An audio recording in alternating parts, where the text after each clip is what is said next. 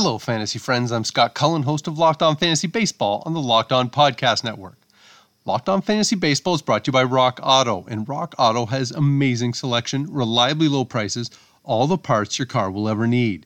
Visit rockauto.com and tell them Locked On sent you. Today, a look at the top 10 starting pitchers this season to see what's real and what isn't. We'll also look at Wednesday's stars, some injury updates, matchups to target on Thursday, DFS tips, and more. So let's start with the top 10 starting pitchers early in the 2020 Major League Baseball season. And the number one is a bit of a surprise. Dylan Bundy. For the LA Angels, 3-1, 1.57 ERA, 0.63 whip. He has 35 strikeouts and 28 2/3 innings. This is an interesting case because Bundy was, at one time, the top pitching prospect in baseball. His time in Baltimore, however, was up and down, but he never finished a season with an ERA under 4, so he looked like a case of lost potential. Now, Bundy's walk rate is way down. His K rate is up. He's inducing more soft contact while throwing more off-speed pitches. His slider, in particular, appears to have a devastating effect. Home run rate is probably not going to stay as low all season, but if Bundy can manage to keep his walk rate as low as it is right now, he could finally be a legit ace. Number 2 starting pitcher is Shane Bieber, Cleveland Indians. He finished 4th in the American League Cy Young voting last year, so it's no great reach to see him off to such a great start. His strikeout rate is way up, 14 strikeouts per 9 innings. And he has 43 strikeouts and just 5 walks. He's legit. There's no need to dig deeper. Number 3 is Trevor Bauer. In 2018, Bauer looked like he had finally reached his potential. He was fine in Cleveland last season before collapsing upon his trade to Cincinnati. He's back on the beam this season with a strikeout rate of 46.4%, 14.9 per 9 innings. He's pretty much ditched his changeup, and his fastball, slider, and cutter are more than enough.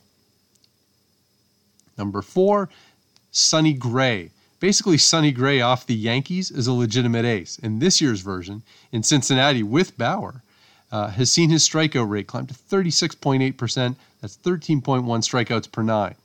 It's quite a 1-2 punch the Reds have there between Bauer and Sonny Gray. Starting pitcher number 5 is Max Fried of the Atlanta Braves. He hasn't allowed a home run yet and has a .228 batting average on balls in play. Most of his other percentages are similar to what he did last season, though his strikeout rate is actually a bit lower. For this reason, I'd be a bit more skeptical about Fried continuing his hot start. Starting pitcher number 6, Lance Lynn. Believe it or not, Lynn's 1.16 ERA is probably not sustainable, especially because it's predicated on a 174 batting average on balls in play and Lynn stranding 99% of his base runners. That's probably not going to last. Starting pitcher number 7, Dinelson Lamet, San Diego Padres. Even if he is overpowering and his average fastball is 97.2 miles per hour, the Padres starter has a 1.61 ERA, but he has some good fortune to thank for it, including a .220 batting average on balls in play and a home run fly ball rate of 4.3%. Those both seem likely to regress as the season goes on, but this still could be a breakout season for Lamet. Starting pitcher number 8, German Marquez, Colorado Rockies. Marquez also benefits from a low batting average on balls in play, .239, and his home run fly ball rate of 9.5% is well down from last season when he was over 20%. So those numbers should regress, but Marquez has been a quality starter for a couple of seasons, and that should continue. Starting pitcher number 9, Randy Dobnak. Now we're talking. Called up when injuries hit the Minnesota rotation, the 25-year-old has been great. He's 3-1 with a 0.90 ERA and 0.90 whip.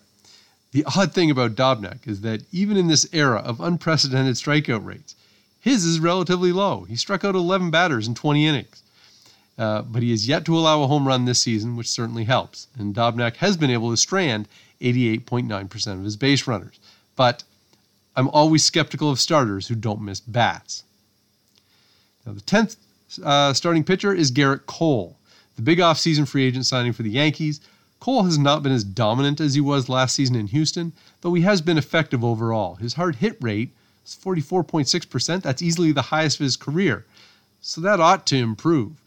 But you can look at what Cole has done and probably expect that he can continue at that level. We'll throw an honorable mention to a few guys just outside the top 10. The recently suspended / quarantined Zach Plesac at Cleveland, Jacob deGrom, the Mets' perennial Cy Young contender, and Frankie Montas of the Oakland A's. Those guys are just outside the top 10. And so my takeaway here from that top 10 list is that a lot of them are legit, or at least mostly legit. If I'm looking at guys who I would expect to fall off, I think Max Fried, Lance Lynn, and Dinelson Lamet are the ones who are most likely to fade as the season goes on. So coming up next, we've got some injury updates, a look at Wednesday's stars, matchups to exploit on Thursday, and DFS tips. Rock Auto is an online parts source where you can get just about anything for any type of vehicle. I'm pretty much incompetent when it comes to doing stuff with my car, so I leave that to my mechanic. But my father-in-law is a do-it-yourself wizard. He's rebuilt a bunch of cars, including a vintage Jaguar and at least one BMW. This is the site for him. Great prices on an incredible variety of parts. Having access to such a vast parts repository has its advantages. Need an ignition starter switch for a Lexus SUV? I did a while back, and let me tell you, I was not remotely impressed the day that it died in the middle of a car wash. But with a click of a mouse, a handful of options were ready on Rock Auto. How about power steering pressure hose for a 2016 Dodge Charger supercharged V8? They've got those too. I mean, you'll find what you need because they have amazing selection for just about any kind of vehicle at reliably low prices. They have all the parts your car will ever need. Visit rockauto.com and tell them Locked On sent you. If you're feeling a little stressed about whether this fantasy baseball season is going to successfully make it to the end, our friends at CBDMD have an amazing duo that can help you relax, regroup, and recharge when life gets chaotic. They have a wide selection of tinctures, gummies, topicals, capsules, and sleep aids. They even have pet products if your pets are worried about the finish of the Major League Baseball season. And to make it even easier, CBDMD is offering all our listeners 25% off your next order when you use promo code LOCKEDONMLB at checkout. You can find them at cbdmd.com. That's cbdmd.com, and use promo code LOCKEDONMLB to add some mellow to your life. All right, before we get into some DFS tips and injury updates, let's take a look at Wednesday's stars. And we'll start with Toronto Blue Jays shortstop Bo Bichette. Went 5 for 5, scored 3 runs, had an RBI, 1 home run, 2 stolen bases in a 14-11 loss to the Miami Marlins. The Blue Jays getting their first few games in at their stadium in Buffalo, and Bichette seems to like hitting there because that's a spectacular performance, even though it was in a loss. Yankees second baseman DJ LeMahieu went 4 for 5 with 2 runs scored, an RBI, a stolen base, and a 6-3 win against Atlanta, upping his season average to an American League leading .431. Pretty good stuff there from LeMahieu. Tim Anderson back in the White Sox lineup, back at the top of the White Sox lineup. Was 4 for 5 with 3 runs, an RBI, and a home run, and a 7-5 win at Detroit. Juan Soto of the Nationals, 3 for 4, 2 runs, 4 RBIs, 2 home runs, and an 11-6 loss at the Mets. One of those home runs may have left the stadium. It was a monster shot. And Soto doesn't appear to have missed a beat, even though he missed a few weeks off the start of the season because of a positive test. New York Mets first baseman Pete Alonso, who did get off to a slow start, was 3 for 4, had 3 runs, 3 RBIs, and a home run in the Mets' 11-6 win against Washington. Starling Marte, the Diamondbacks center fielder, was 3 for 5 with 2 runs scored, 4 RBIs, and a home run in a 13-7 win at Colorado. Rockies third baseman Nolan Arenado was 3 for 5 with 2 runs, 3 RBIs, and 2 home runs in that 13-7 loss to Arizona. Twins center fielder Byron Buxton, 3 for 5, 2 runs, 2 RBIs, 2 home runs, in a 12-2 win at Milwaukee. Buxton was one of my favorite, breakthrough / sleeper type players in the preseason, so nice to see him healthy, playing, and productive right now for the Minnesota Twins. Royals catcher Salvador Perez was 3 for 5 with 2 runs, 3 RBIs, 1 home run, and a 5-4 win at Cincinnati. Blue Jays first baseman Travis Shaw was 2 for 5, 2 home runs, scoring 2 runs and driving in 3 runs in that 14-11 loss to Miami. And the last one is Rays second baseman Brandon Lau. Was 3 for 5, scored 3 runs, had 2 RBIs and 1 home run in a 9-5 win at Boston. Shaw for the Blue Jays is, quite a story as a comeback player because he had just a disastrous 2019 season.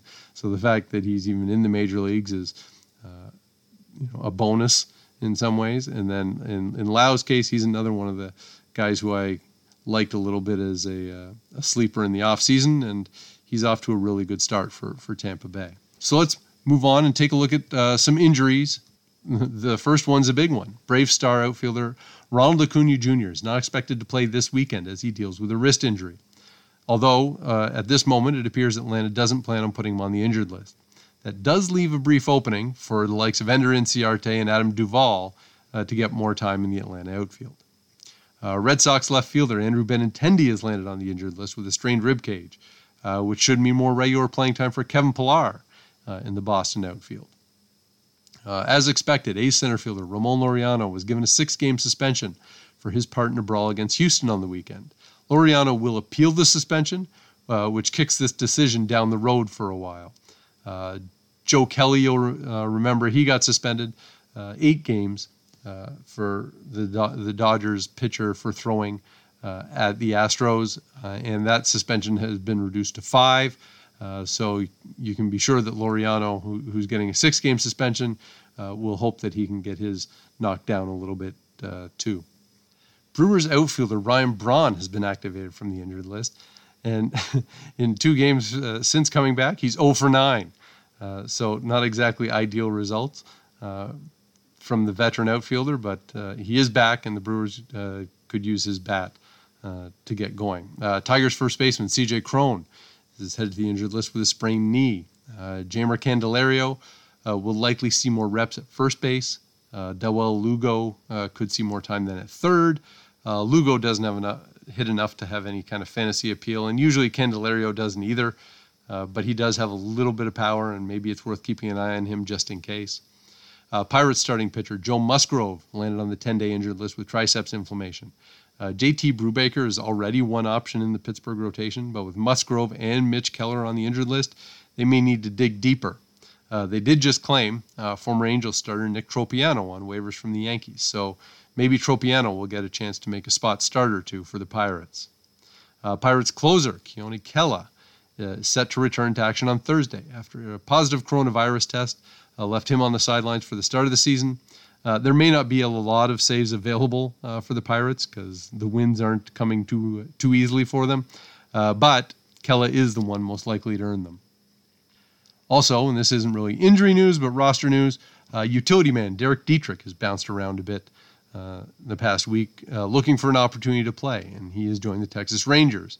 Making his debut on Wednesday, Dietrich went 3 for 3 with 2 runs and 1 stolen base while playing second base, and Rougned Odor was on the bench for the Rangers. So Dietrich can play several positions, and he does have some power, but he also has some limitations for fantasy owners. His batting averages, he was under 200 last season, and sometimes playing time a little scarce for him. So maybe keep an eye on Dietrich if he manages to find a regular spot with the Rangers. Maybe he'll get a chance to put up some power numbers, but otherwise he may just be on the fringe of fantasy relevance.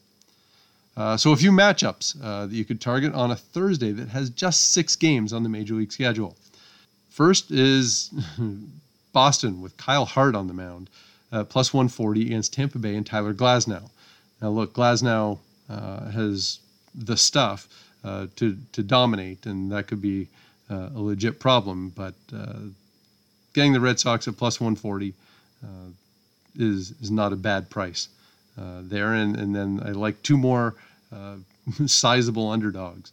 And obviously this doesn't mean I like those teams better. I like them at this price. So Pittsburgh with Trevor Williams on the mound at plus 165 at Cincinnati and Anthony DeSclafani. Now DeSclafani I've been touting pretty much since doing previews and so on in the offseason that I think he's a really good starter, and certainly the Reds have a variety of quality pitching. But I think Williams is not a bad option for Pittsburgh. And at that price, maybe this is the rare occasion where Pittsburgh can sneak out a win. Milwaukee with Brett Anderson on the mound, plus 160 at the Cubs, and Yu Darvish. Darvish, for as effective as he can be, also doesn't necessarily win a ton of games. And so, maybe Anderson at this price, he gives you a decent start, and Milwaukee can steal one. So let's shift now to a few daily fantasy recommendations for Thursday. And we'll start, with Trevor Williams, who's $5,800 on DraftKings for the Pirates at Cincinnati. And Williams, the wins aren't going to come easily, but he does have a 3.52 ERA and 1.11 WHIP through 3 starts this season. His strikeout rate is up. Now, obviously, we're talking super small sample here through 3 starts, but it's enough reason to grab Williams at that bargain price of $5,800 because it allows you to spend elsewhere. Cubs outfielder Jason Hayward is just $2,600 against Milwaukee. And Hayward, is hitting .256, has a couple of home runs, stole his first base on Wednesday night. But, if he gets into the lineup and at that price and gives you anything, that's a good return.